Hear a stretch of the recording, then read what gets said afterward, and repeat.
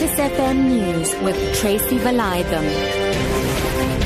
2 o'clock that afternoon, all 8 former policemen charged with the murder of Mozambican Mido Macia have been convicted of murder. Judge Bert Bam has described claims by the policemen in the Mido Macia case that they had been attacked by the late Mozambican as fraught with discrepancies. They alleged in the High Court in Pretoria that Macia robbed them of a firearm when they tried to arrest him in Davidton on the East Rand in 2013. Macia was dragged behind a police vehicle and died later in police cells. The court will resume shortly. Bam was summarizing judgment in the murder trial. It is, for instance, absolutely improbable that if that in fact happened, that accused 1 and 2, who were both armed, would not have arrested the deceased there and then at gunpoint.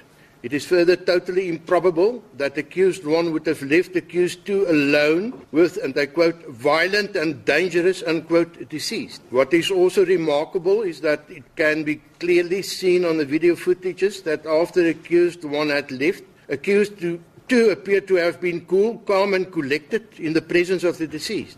The ANC is called on the board of PRASA and the Minister of Transport to urgently consider the report issued and put in place a process to ascertain the veracity of the allegations.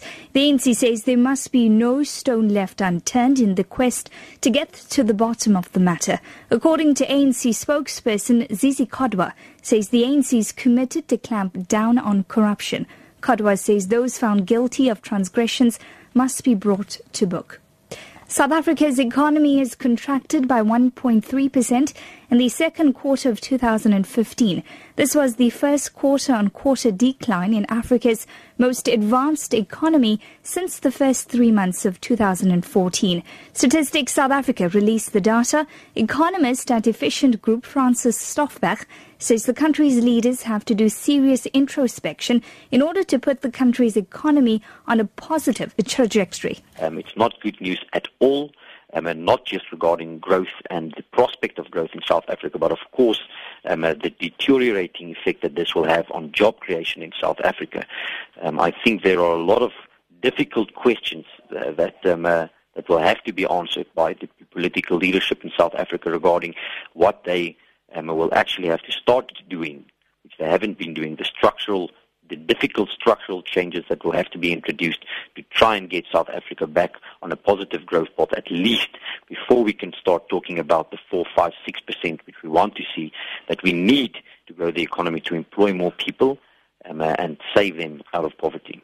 Proceedings in the Gauteng legislature have resumed. The sitting of the House was earlier adjourned after Deputy Speaker ordered 2 members of the EFF to leave. The drama started after the EFF member Patrick Sindane interjected while his questions was being answered. When the Speaker ordered him to sit down, he refused. Abroad this afternoon, Spain and Morocco have arrested 14 people in Spain in a joint operation targeting recruiters for the Islamic State group. The detained suspects were picked up near Madrid and in various places in Morocco. The BBC's Sebastian Usher reports. Almost every week, Morocco announces that it's arrested suspected IS members. For years, it's worked with Spain to keep a lid on the threat from jihadists who not so long ago operated under the banner of Al-Qaeda. Hundreds of Moroccans have joined IS in Syria. Last week, a Moroccan who'd lived in Spain for years tried to carry out an attack on a high-speed train in France. Back home this afternoon, a 29-year-old man has been remanded in custody after making a brief appearance on a murder charge in the Durban High Court. Sibongiseni Inyamazane allegedly killed his 25-year-old girlfriend and her mother Thandi Mtungwa early last year. It is alleged that Inyamazane shot dead his mother-in-law and then kidnapped his girlfriend. Her body was later found at a sugarcane plantation at Mount Edgecombe north of Durban. The matter was set down for trial for the 25th of January next year. Your top story at 2, all 8 former policemen charged with the murder of Mozambican Mido Macia have been convicted of murder. For Lotus FM News, I'm Tracy Valaydham.